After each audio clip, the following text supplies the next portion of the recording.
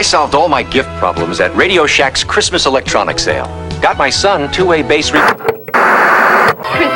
your kids can have this colorful, cuddly Burger King doll free when you buy... Clap on, clap off. Sound clap. Tired of the same old boring holiday carols? Well, this ain't your parents' Christmas record. New from G7 Records, a Propagandy Christmas, featuring your favorite traditional Judeo-Christian classics with an edge. Come, they told me, pum-pum-pum-pum. A newborn king to see, pum-pum-pum-pum. The finest gifts we bring, pum-pum-pum-pum. Today before the king, pum-pum-pum-pum. And who could forget this festive favorite? Come, they told me, pum-pum-pum-pum. A newborn king to see, pum-pum-pum-pum. So, gather the whole family round the tree and watch Grandpa's face light up when he hears a modern take on this old classic. Come, they told me, pum-pum-pum-pum. 48 songs spanning 4 double-length cassettes, available for a limited time only. Order now and get this free non-denominational Santa mug. These songs and many more, available only through this limited time special TV offer. Don't delay, order today. Escape velocity. Radio.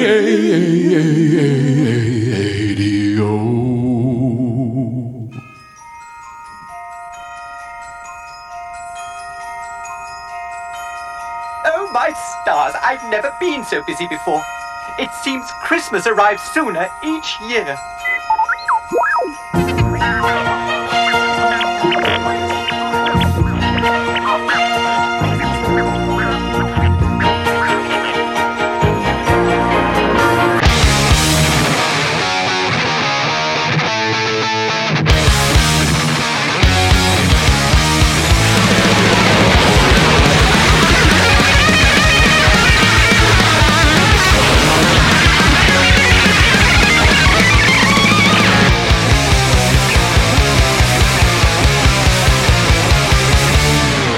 Derek, I don't think I've ever seen such a response as we received for last episode's episode. Yeah, I think that was definitely our most talked about, our most commented, our most shared episode so far. Why is that? Is it the celebrity of Chris Hedges? I think so, yeah. I think he's probably the biggest name. The biggest name we've had. That we've had on the show. Bigger than Wab Canoe? Well, maybe at the time, Wab Canoe's profile is bigger now that he has a show on Al Jazeera America. And getting taken to task by Canada's foremost intellectual, Ezra Levant, on Twitter. That's right. Chris Hedges really stirred the pot for our listenership. He's a bit of a lightning rod. He is. That one. He's almost like the new 9/11. Because there's Chris Hedges truthers? Yes. Yeah. Like you were either with them or against them. Yeah. There is no in between. Yeah. I will say that generally speaking, the feedback was positive. There were a few people who were, predictably of the new militant atheist set, weren't totally happy with his more nuanced take on religion. What about it? Well, just basically saying that everything about religion is completely antithetical to, the values that we would want to hold. Basically critiquing religion as fundamentalist religion, as opposed to looking at, like Hedges was talking about, the full scope of how religious thought is used to explore morality and didn't he kind of address that, and didn't we sort of address it in I thought so. Like, there's a difference between the mortification of people's spirituality into this organized, hierarchical, all-knowing, all-seeing nonsense, mega-church nonsense, and just somebody having some intuition about the universe, independent, possibly, or maybe not independent, of their value system. But they still get mad about it. It's because they want to be smarter than somebody else on some subject. They want to think that somebody else is being silly. I think there's an element of that where it's. I did a bit of an interaction with a guy in the comments, one of our listeners, which was good. Like, he started out maybe a little bit on the belligerent side, But I think through discussion and through a couple of other people's comments, he's kind of said like, I think I'm starting to see a little bit now, but it was, one of the things I said to him was, you might want to think about the fact that there could be another explanation for people being religious, which 90+% of the world considers themselves. There might be a different explanation than all those people are just stupid dum-dums who follow anything anyone else says. Explore that a little bit. And I recommended that he look at Hedges' book, Losing Moses on the Freeway, because I think it's a really interesting book in exploring, what are the practical implications of the 10 Commandments, which I think we both read that book and thought was very interesting. That book is actually less about someone's spiritual beliefs and more about social cohesion, which is another dominant role that religious thought has played in the history of humans for better and for worse. And I would say I would agree with new atheists, or atheists, as I am an atheist, in that at this point in history, we need a new way of finding social cohesion that other than religion, that doesn't impose someone's spiritual beliefs on everybody else, or doesn't impose someone's non-religious beliefs on everybody else. Yeah. Like capitalism, for example. Right. We don't need to go down this road again. We explained our position. But some of the other feedback was in relation to Hedges' position on the Black Bloc. One listener, Mike Page, he suggested that we try to get author David Graeber, on the show to talk about it a little bit, which I don't know if is totally necessary. Is he the guy who was in the debate? He was not in the debate, no. What Hedges said that they had initially wanted to do the debate with Graeber. Right. But he didn't want to do it. Okay. But he had written a response immediately after Hedges had written the Black Bloc piece. Yeah. We cited that in our episode and agreed with many of its points. We agreed with many of its points, yes. Nobody listens to because all they want you to do is be on one polar end of the argument. Yeah, exactly. But Graeber's an interesting author. Coincidentally, I just started reading his latest book, published earlier this year. It's called Debt, The First 5,000 Years. History of debt and its meaning and how it's used to control people. Very interesting. But yes, thank you, Mike Page. We are greatly indebted to David Graeber for his book. But where the truthers, the Chris Hedges truthers come in, was the next comment that we had received from a listener. Actually, she's not a listener. I think she's a Propagandy fan who saw that we posted the interview. But according to her post here, she's not a Propagandy fan if we agree with Chris Hedges at all on any subject.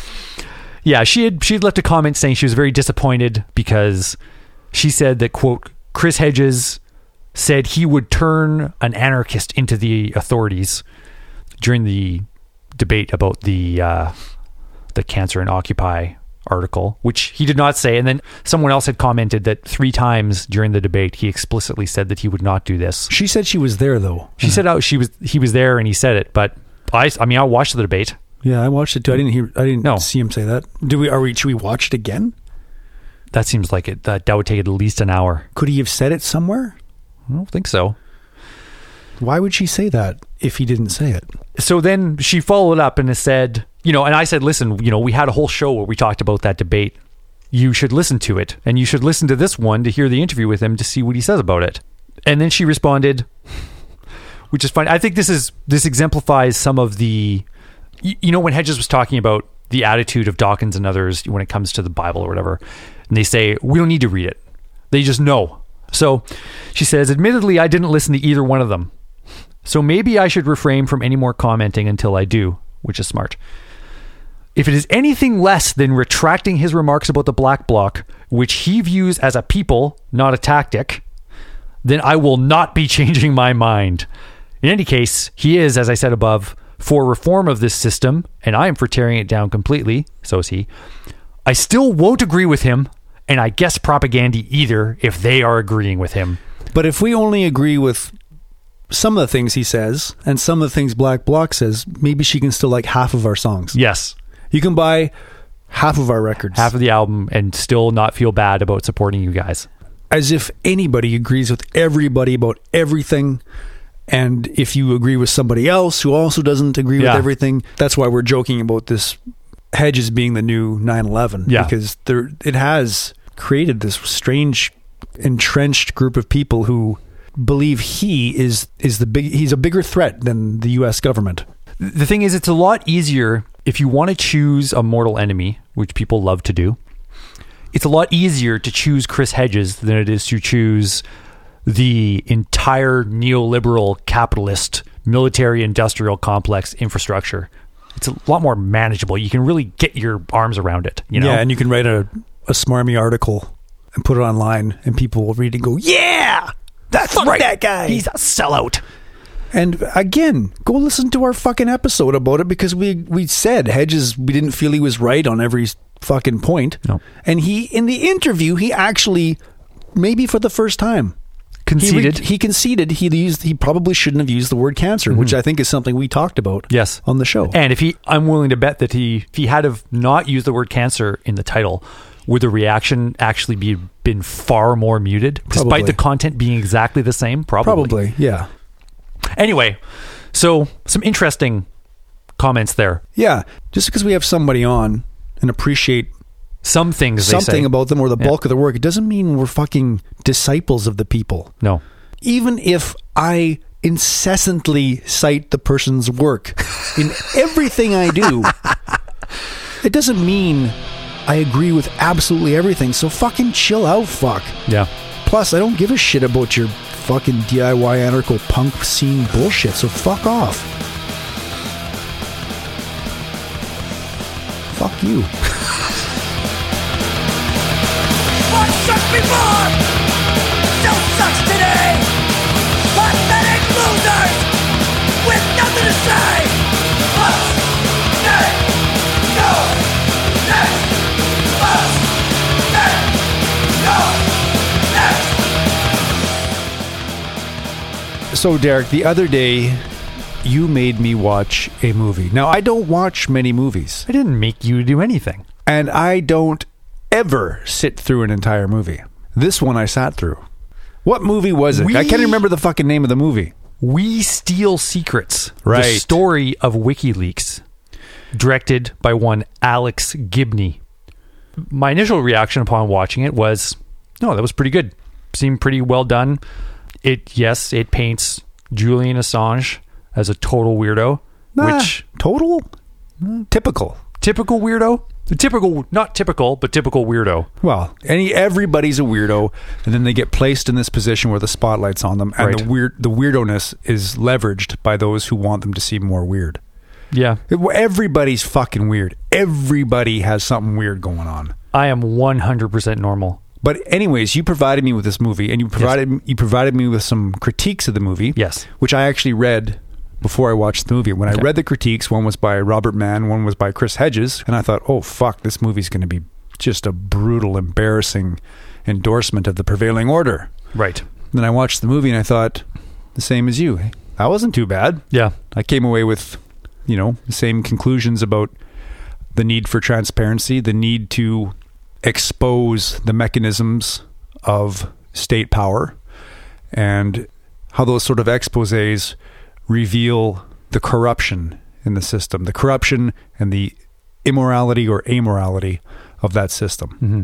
Let's give the listeners a very quick synopsis of this movie in case they haven't seen it. Yeah, basically this movie follows the origins of Julian Assange in his early hacker days, the formation of WikiLeaks, the relationship that WikiLeaks forged with Chelsea Manning, then known as Bradley Manning, getting that information, releasing it to the public, the sexual assault charges against Julian Assange in Sweden, his worries about the attempts of extradition, his hiding in the Ecuadorian embassy, the fallout with Chelsea Manning, and all of the controversy that surrounded all of these things. The betrayal of Chelsea Manning by Adrian Lamo. That's right. Yeah, the insane betrayal, which also ultimately is how Chelsea Manning was caught. Right, and then it's the film is interspersed with reactions from different journalists, some who are focus on Assange's personality, some who focus on the principle of WikiLeaks, and then various members of the establishment who have varying degrees of negative things to say about WikiLeaks generally. And various people who have formerly been involved with WikiLeaks and who no longer are. Right. So that's generally the arch that it follows. So my initial reaction, like I said, was pretty positive. I thought on the whole, it was a pro-WikiLeaks film in the philosophy of WikiLeaks and what they have done. That's what I thought too. And definitely not a pro-establishment film. It was not without its flaws. They try to make this point, or a couple of people who have left the organization, who are given a lot of airtime, try to make this point about how WikiLeaks has become a transparency organization which has very little transparency, and that therefore they become what they hate, which I didn't really think didn't hold much water, because they're not really a transparency organization. Well, they are about exposing things that they feel the public should know, with the express mandate of keeping those sources anonymous. Yeah. So you can't be transparent about your sources. The transparency is for power. The power. Yeah. So I thought that point was maybe belabored a little bit and didn't really hold a lot of. Yeah, a little bit.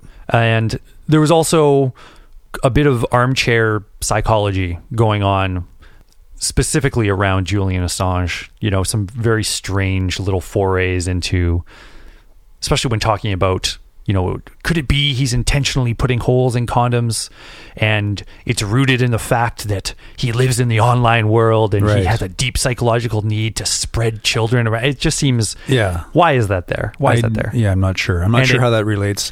I think overall, whatever egregious flaws there are in Julian Assange's personality, as everybody has, none of it is more important than the quote-unquote collateral murder video that was provided to WikiLeaks, presumably through then Bradley Manning, and then shown to the world to show you what war is really like and what your tax dollars, how they're spent. The human story is interesting, and it's interesting because it just shows that everybody is weird and everybody's human, but the critiques of that angle are maybe critiques that are concerned about how the general populace is unable to parse those things. Right. That people are coming into the movie ready to believe all the fucking bullshit that the prevailing order is saying about WikiLeaks. You have blood on your hands. You're endangering the lives of American citizens. Right. And they'll just focus on Julian Assange being a strange guy to discredit the entire operation. Yeah. And I guess because that's not how my mind works, I can separate the two things. Right. That the movie looked good to me. The movie seemed like an indictment of the backdoor dealings of state power.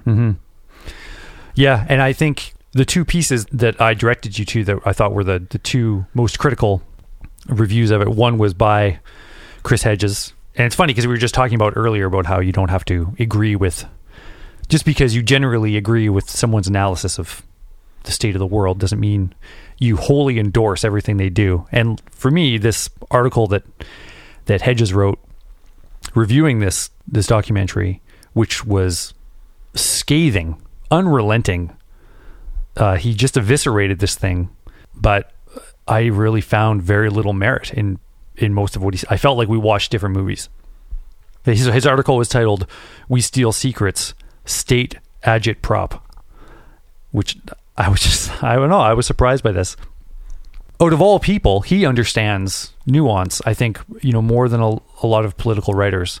But I think in this case, he's just thinking about the optics of it. He's thinking a film that's supposed to be a documentary about the story of WikiLeaks should be about what they exposed and how that, and the importance of that, how it has impacted the world, and nothing else, as opposed to, telling the human story, which makes it interesting. And I think it gives us greater understanding of people in general. When you see how people react, how they are this tapestry of different motivations and weirdnesses and everything else. But there's a legitimate concern that a movie made about WikiLeaks and Julian Assange that not only gives a lot of screen time to members of the establishment who just dismiss everything about Julian Assange. Michael Hayden. Yeah. And then to all of Julian Assange's personal detractors, doesn't have an interview with Julian Assange in it. Yeah. There's right there, you got to make it work. You got to get the guy, you got to get the interview. And if you don't have it, maybe don't make the movie. That could be why people's initial reaction is negative. Like, how could you possibly make this movie without an interview with Julian Assange? They address in the movie by saying how Julian Assange said he would do an interview, but for $1 million.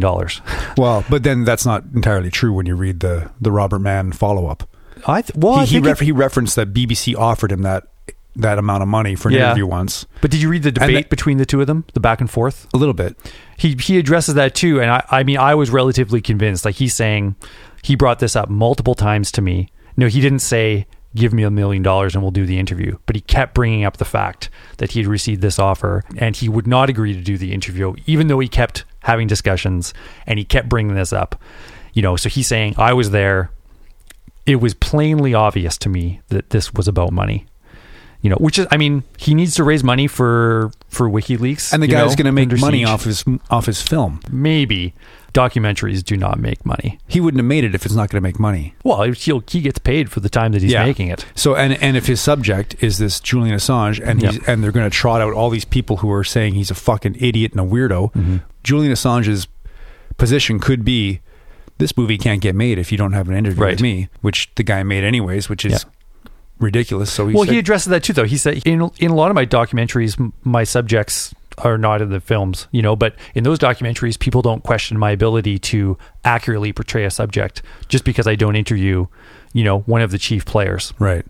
So I think but it would seem helpful to have Julian Assange respond to these things specifically. Yeah, I can see on specific points, there would be things that he would want to respond to. But overall, there were representations of the film from different people that on everything substantive about what WikiLeaks did, he's representing the viewpoints. And also there is a ton of footage of Julian Assange, other interviews where he is talking about, but the majority of the footage of Julian Assange are titillating moments, whether it's him dancing in a dance club or him interrupting his initial WikiLeaks partner at a forum in Iceland or whatever. It's all, or him having a strange response to a front page headline on a newspaper. It's all, or him backing out of an interview because it doesn't like the line of questioning. There's no 3-minute monologue of him delivering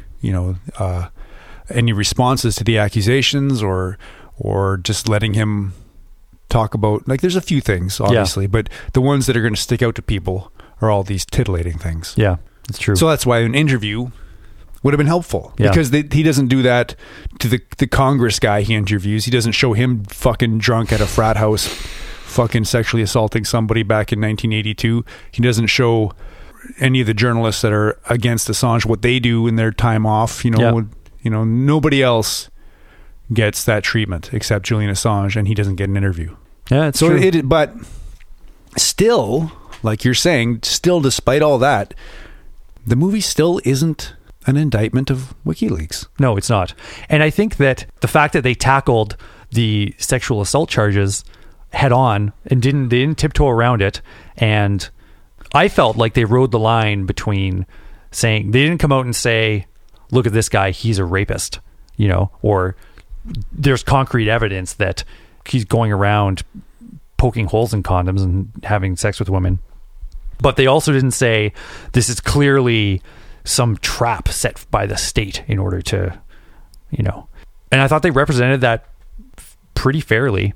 And that is an area where some supporters of WikiLeaks and Julian Assange, I think, just put blinders on and, with no evidence to accept, simply deduce that, of course, the whole thing is a ruse in order to smear him, and there's not an ounce of truth to it. Right. It's not an outlandish conclusion to jump to. No. But just because it seems like it could be likely does not mean it's so, because it also seems just as likely that this guy who has his own issues is conducting himself like a total fucking asshole with women, because that certainly wouldn't be the first time that happened with, people who consider themselves the vanguard or leaders in activist movements or whatever. I think there almost should have been 2 movies made from this movie, and one should have been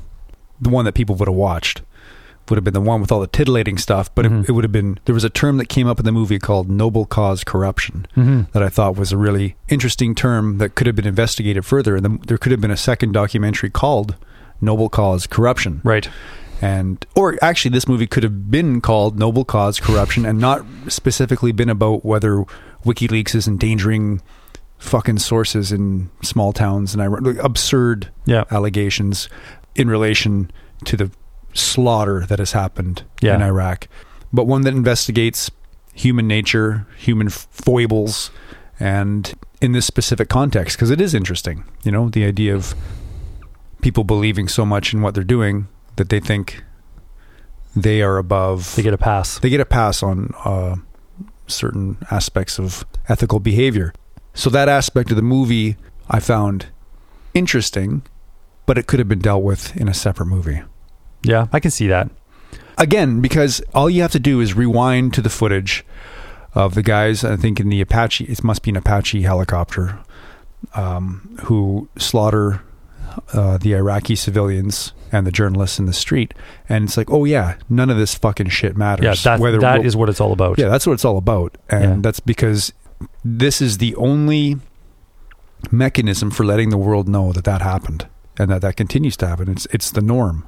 And letting the taxpayers know what their dollars are doing and letting the taxpayers then decide if they want to have a fucking war or not. One thing I wanted to go back to for a second was about the interpretations of the, quote unquote general public watching this movie. I think something to keep in mind too is that I don't know how much the quote unquote general public watches documentaries by Alex Gibney. You're already segmented into a niche. Right. The minute you make a documentary, and then the minute you make a documentary that is about WikiLeaks, which for all the attention that maybe we might pay it in the media we consume, I think in the outside world, if you're just watching CNN or Fox News or CBC or whatever, when was the last time you read a story about WikiLeaks, even though they're still releasing information? You're either going to be somebody who's in favor of the principles of WikiLeaks, or you're going to be one of those kind of right-wing political junkies, as they call themselves, and just sort of looking for like, aha, I told you. So I don't know. I mean, I can see that danger there in the interpretation of it, but I think it's less than a similar movie, say like some Hollywood blockbuster that's trying to address a political issue and that does it with too much nuance. So that people come away maybe conflicted. And the other thing I wanted to say is that, because there was some critique that, especially from Hedges, that the film painted Chelsea Manning as having no political reason for releasing these the documents and the video, and was simply just an emotional wreck and confused, and just made it about a personality issue rather than which. Again, I just can't agree with. I think that part I agree with. But it's made very apparent, like the reason in the chat logs that they show, it's very apparent that the reason that she is doing this is because she is disturbed and outraged by what she's seeing there. But the screen time that gets is relative to everything about gender confusion and just strange personal confessions to this Adrian Lamo guy. It's disproportionate, and people can come away with. But that's what the chat logs are. That's what's in the chat logs. Right, but then why not get an interview with Chelsea Manning? Why not dig deeper to find something besides the chat logs where Chelsea Manning talks about being disgruntled with American imperialism? I guess I just felt like, well, this is actually the story that unfolded. Like this is how it unfolded, and this is the story of WikiLeaks. It is how it unfolded, but I can see how the perception would be this is just a fucked up person. Right. This again, if the general population was watching the movie, this person's just fucked. That guy thinks he's a fucking girl. Well, fucking throw him in prison, I say, because I don't want no fucking woman in the army anyways. I can't believe I came all the way down here to this political documentary film festival down in the heart of Texas to watch a movie about this square. Yeah, pretty much. I think it's a worthwhile documentary to watch. I think people should check it out. if they're at all interested in the story. But the Robert Mann, he's a journalist featured in the film, and he was pretty critical of it after it came out. His piece reviewing it was far more measured than Hedges, just railing against it. And then there's a follow-up where Alex Gibney actually has a back and forth with Robert Mann about his review. So those are both on the Monthly website in Australia. We will put those links in the show notes, but I think people should check it out and get an interesting critical view on it. So what was your takeaway? That, well, exactly what it was beforehand. That I believe the true nature of power should be unveiled to the global citizenry. Yep. So I think WikiLeaks is a good idea. Yep. And that people everywhere in the world, every single person is fucking weird. And there's no exception. There's not a single exception. Not even Ralph Nader. I'm sure Ralph Nader probably jerks off to like some Playboy deck of cards he got when he was... who knows? You know? Who knows? In my head, I just saw like a cartoonist's illustration of that happening. Yeah, there is nobody who... Our society has this weird way of mythologizing people to turn them into these paragons of virtue, which not a single person is. People can be pretty consistent and operate in ethical ways, but everybody's fucked because the world is a crazy fucking place. Yep. And we're just new to it. Yeah. Even if you're 80 years old, you're 80 years old to a 4 billion year old universe. So you don't know nothing and you're confused and fucked just like everybody else. And you're going to do something weird along the way. Yeah. So whatever. So ultimately my takeaway from... Oh, I forgot to ask you. What was your takeaway? This is what I was left with after watching the movie. The fundamental message was this. Speaking of heroes, stop turning people into heroes. When we're looking for heroes, it dooms us to fail. It should be about the movement. It should be about the principles. It should be about the institutions that we build, not about the people, because people are human. They're fallible. They will disappoint us every time. And, you know, when they show this whole thing, people are making spray paint stencils of Julian Assange's face and free Julian Assange. And, you know, they turned it into about him, you know, and they even meant, you know, one James Ball, a former WikiLeaks member who's now a journalist of The Guardian, he's interviewed in the film, and he posits as truth that Julian Assange himself made the decision to make the fight about his personal legal troubles in Sweden to join those in the narrative with the fight about WikiLeaks. You know, which to me, like, I felt if it's true, I felt that was particularly damning because it is not what you should be doing. He should not be making WikiLeaks and him the same thing. You know, it should be about the organization. It should be about the work. So that was my takeaway. This is demonstrated time and time again. Don't make it about some guy, because it's always a guy. Don't make it about some guy. Mm-hmm. The mission is good. The organization is important. Mm-hmm. The principles should stand, and we need more organizations doing this. But to hang your hopes on this weirdo hacker guy from Australia is insane. I know. It's like Escape Velocity Radio. Don't make it about me anymore, people. I know I'm a fucking hero of this podcast, but you can't do that. What if I die tomorrow? Or what if all of your deep, twisted sexual perversions come to light and are exposed by me on the website? I don't think anybody will be surprised by any revelations of sexual weirdness by me. You might actually gain some more followers on Twitter. I probably would. Look in my eyes, what do you see? The cult of personality. I know your anger, I know your dreams. I've been everything you wanna be. Oh, I'm the cult of personality.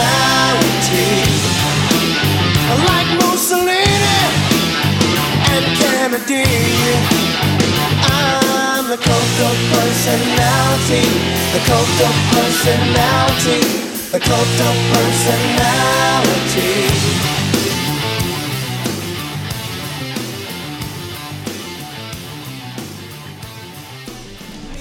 So, Derek, you've done a study on antibiotics recently.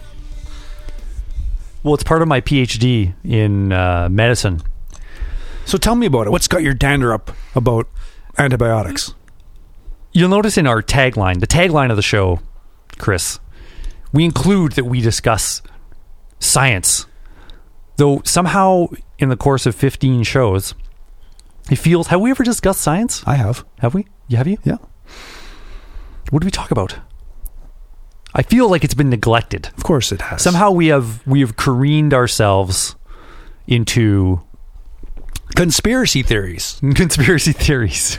Conspiracy theories about the prevailing order, which, hey, everybody, come on now. Not in every case does the system try to fuck you. But go on. But there's been a story that caught my eye last month or so, which is about antibiotics, or how some people have been terming it the potential end of the antibiotic era.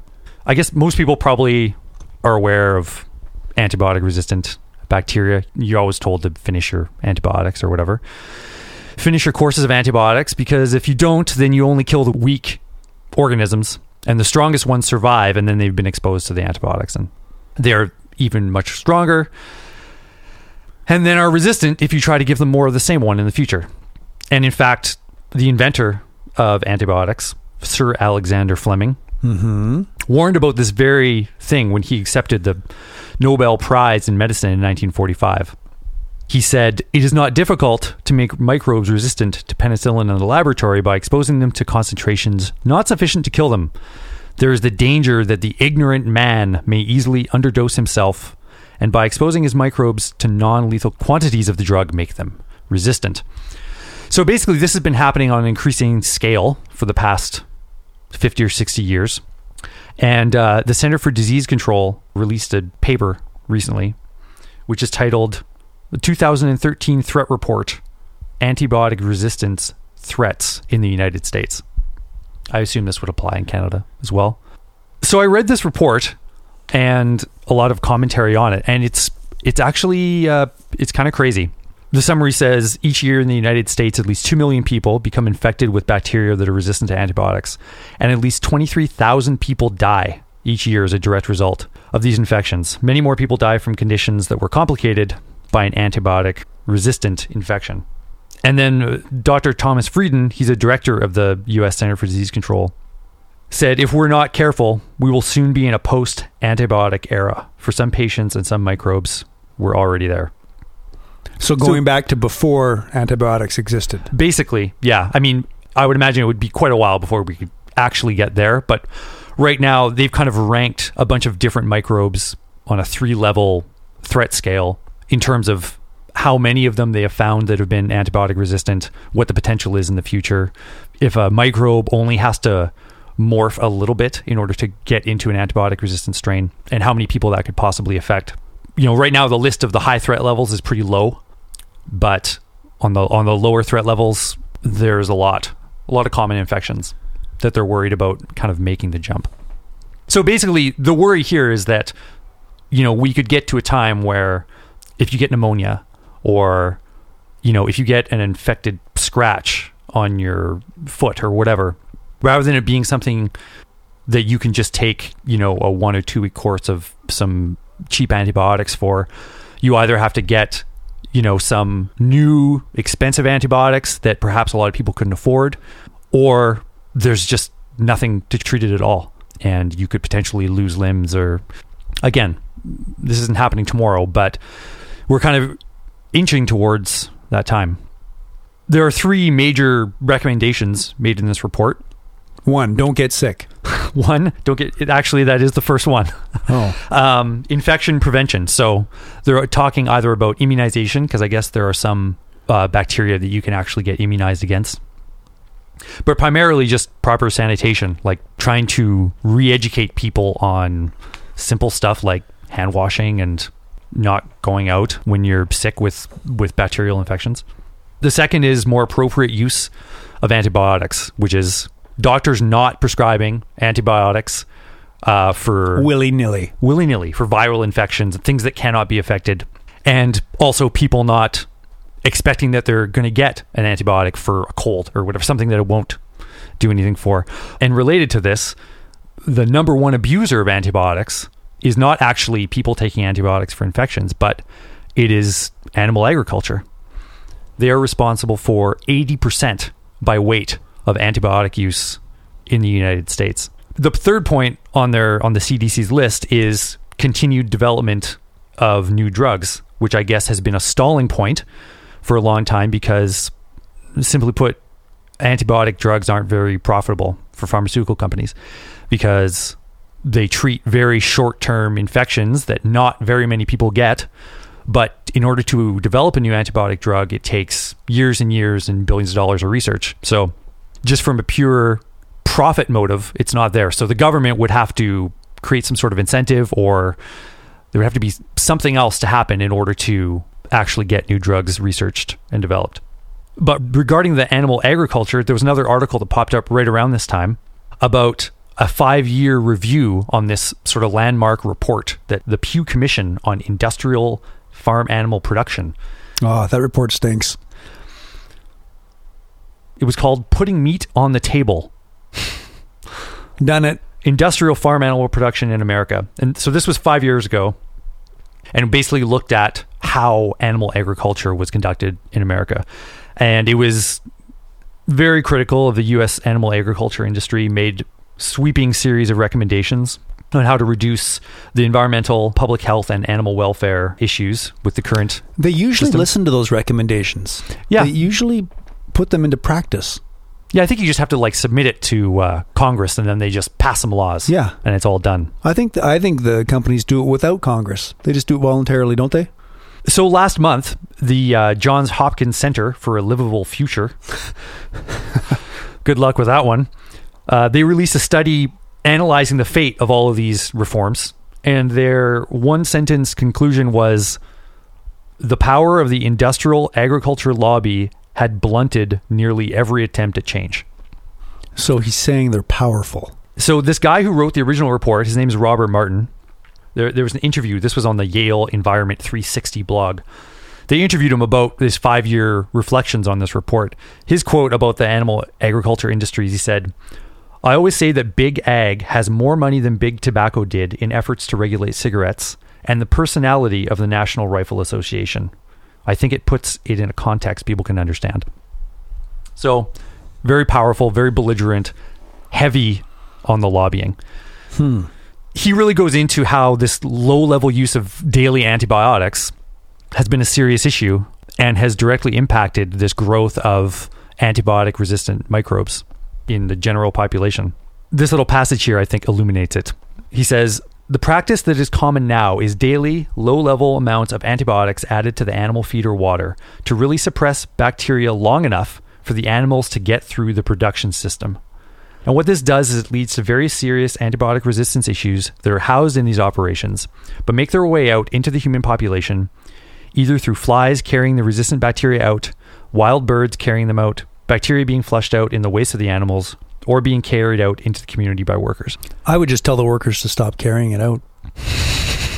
Hey guys, leave it. Just you're gonna leave leave it. that behind. So why is this interesting to our listeners? So I think this is interesting because I kind of related this back to what we were talking about last episode with Chris Hedges about the myth of human progress. This is one area where we feel like we've got this thing licked. We've figured out a technological solution to this problem. He even cited it in the interview. Yeah. One of the positive innovations, obviously, we're not dying all over the place from infectious disease, bacterial infections anyway. But part of our quote unquote progress has also been, in the West anyway, deciding that market capitalism is the best way forward. This is how we're going to organize ourselves. And under market capitalism, when you are trying to cram as many animals as you can into your animal production facilities, that's what's so crazy. They're literally feeding them antibiotics all the time just to make sure they can live long enough to be killed. Yeah. So they know that over a long period of time, it's not going to work. They're going to get all this antibiotic-resistant bacteria, and the animals are going to die from some incurable infection because they're crowded in their own filth. But just long enough to market. They've mastered that one level. Is it to get them there alive, or is it to get them there past USDA inspection? Would the meat carry the bacteria post-mortem? I think I did read something that was saying that it's uncommon for this bacteria to be able to live in the meat after, but it does happen. It's more not having your entire herd die before they get to the knife. Exactly. That's fucking crazy. It's totally insane. There's no real conclusion to this. Well, or there could be. Stop eating meat. Stop supporting these industries. Stop supporting Big Ag and their fucking pharmaceutical monopoly on what you put in your body.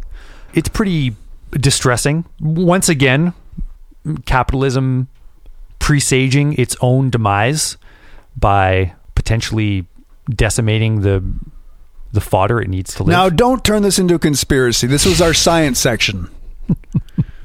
With some science sounds in the background. Beep, beep, beep, beep, beep, beep, beep, beep, beep, beep, beep.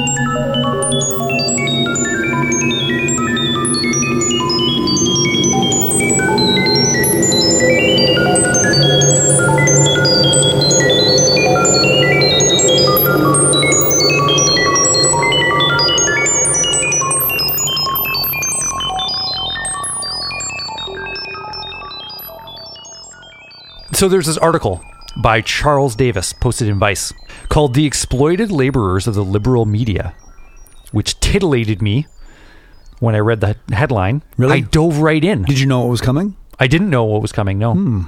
So basically, this article is talking about the use of interns in progressive or lefty online media. Over the past year, I've been noticing there's been a lot more talk about how interns are, basically the shit workers of the media industry, often completely unpaid or given totally meager stipends, and how it used to be a job where you would be running errands and stuff and getting coffee or whatever, but increasingly interns are actually doing real work. Right. That normally, like in this case, journalists would be doing, but they're just not getting paid anything for it. And this article is basically saying maybe you would expect this in big media corporations where people are scrambling to work there and they don't really necessarily care about the more niche ethics of labor, maybe not necessarily people who are prone to support unions or minimum wage hikes or the types of things that progressive liberal media would support. But when you find these same practices in lefty media organizations, it kind of raises eyebrows.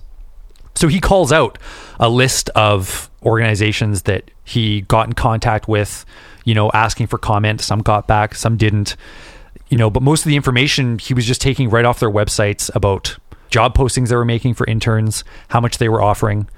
And I mean, I'm not from that world, so I was really surprised at how, I don't know how anybody could ever even do this, working for $15 a day or whatever. You're working a full-time job, basically. I don't know how you're supposed to support yourself. But he called out some individual places. And a couple of the bigger ones were Mother Jones and Democracy Now!, which are two sort of stalwart institutions of progressive lefty media. And in the case of Mother Jones, he says, assuming a 40-hour work week, and he notes here that many journalists work much longer hours than that, that means that a fellow at Mother Jones earns less than $6 an hour in a state, California, that has just raised the minimum wage to $10. In San Francisco, where the magazine is based, $1,000 a month isn't enough to pay for both food and shelter. And incidentally, Mother Jones, the day he published this article, some say in response, because the coincidence seems odd, announced that they were raising their monthly stipend from $1,000 a month to $1,500 a month. So possibly a good direct consequence of PR consequence, but a tangible, I guess, benefit for the interns there, or fellows, as they call them. And he points out that this is at a place where the editors of the magazine make $150,000 plus a year. Right. So obviously the magazine has money to spend, but it's choosing to funnel it up to the top rather than sharing it a little more with the people at the bottom. And he reached out to Salon, the New Republic, Democracy Now!, and Democracy Now!, which was, I thought, the most notable and disappointing, because I think it's probably the most radical out of all of the media outlets that he surveyed. Interns there work the first 2 months for free, and that's for a minimum of 20 hours a week. And then after that, they get a $15 expense allowance every day you work for 5 or more hours. And then he points out that Amy Goodman at Democracy Now! Last year, she made $147,000 or something, which I don't think is to say that she doesn't deserve to make that money if they have the money to pay. But again, for a show that champions labor rights and minimum wage increases and the traditional progressive left positions, that people are generally underpaid and the top tier take it all, you would think that you would want to have a little more of an equitable distribution within your own organization than that. Yeah. Ideally, yeah. Ideally. I guess I haven't thought the whole thing through yet. Obviously, internships exist across the board in industries.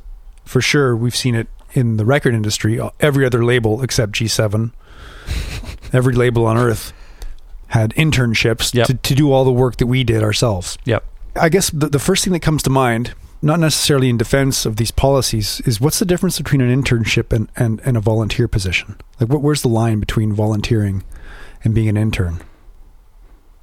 Yeah, I'm not sure. I guess if they were volunteers, then would everyone be like, oh, that's okay? Well, I think that volunteers, are usually doing the volunteer work in their spare time or after they're retired or something. Mm-hmm. And B, usually doing so for organizations that have no money, or perhaps have very, very few paid employees who aren't making very much. So you feel there's a reason you have to volunteer, as opposed to an organization where you have dozens of staff members who are all paid reasonably well, and then they're basically exploiting free labor because you quote unquote like what they do, but they are a business any other. But not knowing the financial outlook of Democracy Now!, I would assume that they operate within a tight budget, despite Amy Goodman's salary, which I don't think is outlandish for how much work she puts into that thing. No. I mean, people volunteer for many things in Winnipeg where the administrative class of that organization get paid way more than what Amy Goodman gets paid. Mm-hmm. You think of the Red Cross or whatever, stuff like that. Yeah. People volunteer their time all the time to that, or clinic, mm-hmm. for example. They have tons of volunteers. Mm-hmm. And society, in a way, runs on volunteers because there isn't money for a lot of these shoestring operations to pay all these people. Yeah. So to play devil's advocate, people who are looking at an intern position know what they're getting into. It's not like they think, oh, I'm going to get $10 an hour, and then they show up and they're suddenly not getting paid. They like the project. I remember Fat Records, for an example, always had a couple of interns doing shit work at the table in the middle of this office where all the employees were working. And they were hoping to get on as employees at Fat Records back in the golden era of the label. And they did. The people who did the work, did the shit work, eventually got on and got paid and got benefits and stuff like that. Mm-hmm. In a way, it's a hiring process. If you just hire somebody, kind of cold turkey, you don't know what you're going to get. But if you hire somebody and you get to interact with them for a while, you can evaluate them. They can evaluate your workplace, and they can fucking get up and walk after the first hour if they think it sucks. Or vice versa. You can can them if they're fucking psychopaths or whatever. Yeah, I can see your points there, but I think there are kind of two responses to that in the piece. Number one is that not all of these media organizations operate this way. There are some who, by all outward appearances, seem to be less well funded than some of the others, like Democracy Now!, New Republic, especially Salon, who has like a relationship with New York Times or something. The interns at these places, he mentions Utne Reader, Dissent Magazine, Truth Out, and ProPublica. They all pay their interns either minimum wage or better. But isn't sorry to interrupt, but isn't the first difference there is that they all accept advertising dollars? Utne Reader for sure, or Truth Dig for sure. They generate income that Democracy Now! Doesn't. Yeah, ProPublica doesn't. Democracy Now! Is very well funded. They get huge amounts of money from very large benefactors in the United States. I knew a guy who was an intern there. Yeah. He said they had to set up the studio from scratch every day in a rented fire. I don't know if they're still there. No, they have like Their own studio? LEED certified, brand new renovated Oh, yeah. studio now. Well, good for them. Yeah, they've done a lot of work. They've come a long way. I think the point he's trying to make is like, listen, you're in the position now where you can try to push this paradigm shift, because it is a bit of a paradigm shift, because it is the standard in the media industry anyway, not in all industries. I think, like when we were talking about this before, I was saying, even when you're going to school to be a teacher, you're not interning for free. You're student teacher, but it's you're getting your education credit while you're doing it. It's part of your schooling. You know what I mean? It's not something you graduate, you get a certificate saying I'm a teacher, and then you go and work for free for a while, you know? You're expected to be paid for your work once you've... But are the interns, are they all journalists? Like, have they gone through journalism school or something? Or are they just people like... People who go through journalism school do that. They go, because you can't just walk in and get a job. You can't get an intern job at Democracy Now! Without a journalist? Oh, no, you can. But the internship has become the standard for how you get into the industry. Right. So, and this is the second issue. When you set this as the bar that you have to get over, then you are effectively excluding a whole range of people. Right. People who are low income, which is traditionally in the States people of color. That's a better, to me, that's right off the bat, that's a better argument. Yeah, because you can't afford else. to work for free. Yeah. You know what I mean? You don't have parents who have the money to keep supporting you. Yeah. And you're just doing this, sort of almost on a whim, hoping to... Yeah, because your chances of actually gaining gainful employment in the media industry are probably fairly low. So I thought it was really interesting. Obviously very provocative. It's a divisive issue, but like I said, this has been something that's been gaining more attention. More people are talking about it as an idea. Maybe we have to look at we're trying to push into a new idea of, what is the value of work? Why do we value some work and not others? Yeah, it shouldn't be just the standard to get into the industry, but I'm trying to muster some sympathy for people who accept internships and then complete the internship and then complain about it because they didn't get some fucking job they were dreaming of or something. But I do think that making it a standard does exclude everybody else who who doesn't have the resources, the leisure time to go do this. Yeah. But this is another one of those things that just will blow up into everybody throwing the baby out with the bathwater again. Democracy Now! Will now have no legitimacy across the board. Amy Goodman, she's a rich sellout. They should have him. They should have this guy on the show. There's some interesting food for thought there. It's interesting, but you also see there is an allure to the idea of getting people to do the stuff you don't want to do for free, and somebody young and still interested and enthusiastic about something while you are older and you're like, good God, this is a nightmare.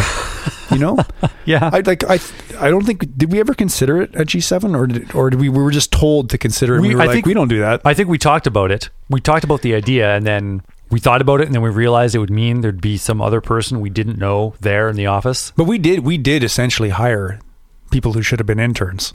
We paid them, same as us. Yeah. Which shows just how fucking ahead of our time we were. And how we had a surplus of funds that we didn't know what to do with, and then it ran out. Then we ran out because we paid the interns. If anybody out there wants to intern for me personally, not Escape Velocity Radio because we're against it, but for me personally, get in touch and we'll work something out. And Did you just say getting touched? Get in touch. Oh, okay. You will get touched. You probably will end up getting touched, I'm afraid. But contact me and we'll see what we can work out. I promise I'll pay you. In doll hairs. In doll hairs. Well, what would they actually do? What is it that I need done? I don't actually do anything. They'd be sitting here like, fuck, you don't do anything. Shut up! Look important. Call somebody and tell them I'm busy. What can you get a Woody for Christmas when he already owns a comb? What can you get in a hurry for a furry kind of friend like that? Take home. He doesn't need a tie clip and he doesn't use shaving foam. So what can you get a Woody for Christmas when he already owns a comb? It's Santa's really got problems. What can you get? Well, we're out of things to talk about, and I hear Santa's reindeer on the roof. So that means that is it for episode 16 of Escape Velocity Radio. Thanks for tuning in, everybody. The show is produced, recorded, and edited by and his kick. We want your feedback. Email us at feedback@escapevelocityradio.com or leave us a voicemail on the completely unused and neglected Skype at username Escape Velocity Radio.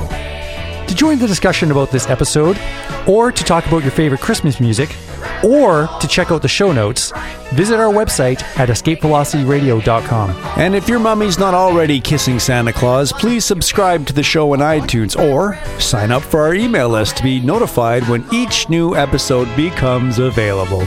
You can also follow us on Twitter, Facebook, and SoundCloud. Those links, our email sign-up form, and our Christmas lists can be found on our website at escapevelocityradio.com. Happy New Year, everybody!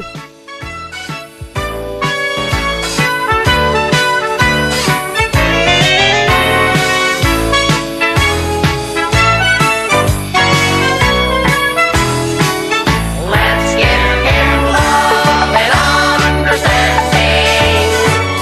Goodwill to men. We wrap it all up in bright color ribbon and we give it to him all over again. Love and understanding. Goodwill to men. Wrap it all up in a bright color ribbon and we give it to him all over again. He doesn't need a tight clip, and he doesn't use shaving foam. So that's what you get, a Woody for Christmas, when he already owns a comb. That's what you get, a Woody for Christmas, when he already owns a comb. So that's what you get, a Woody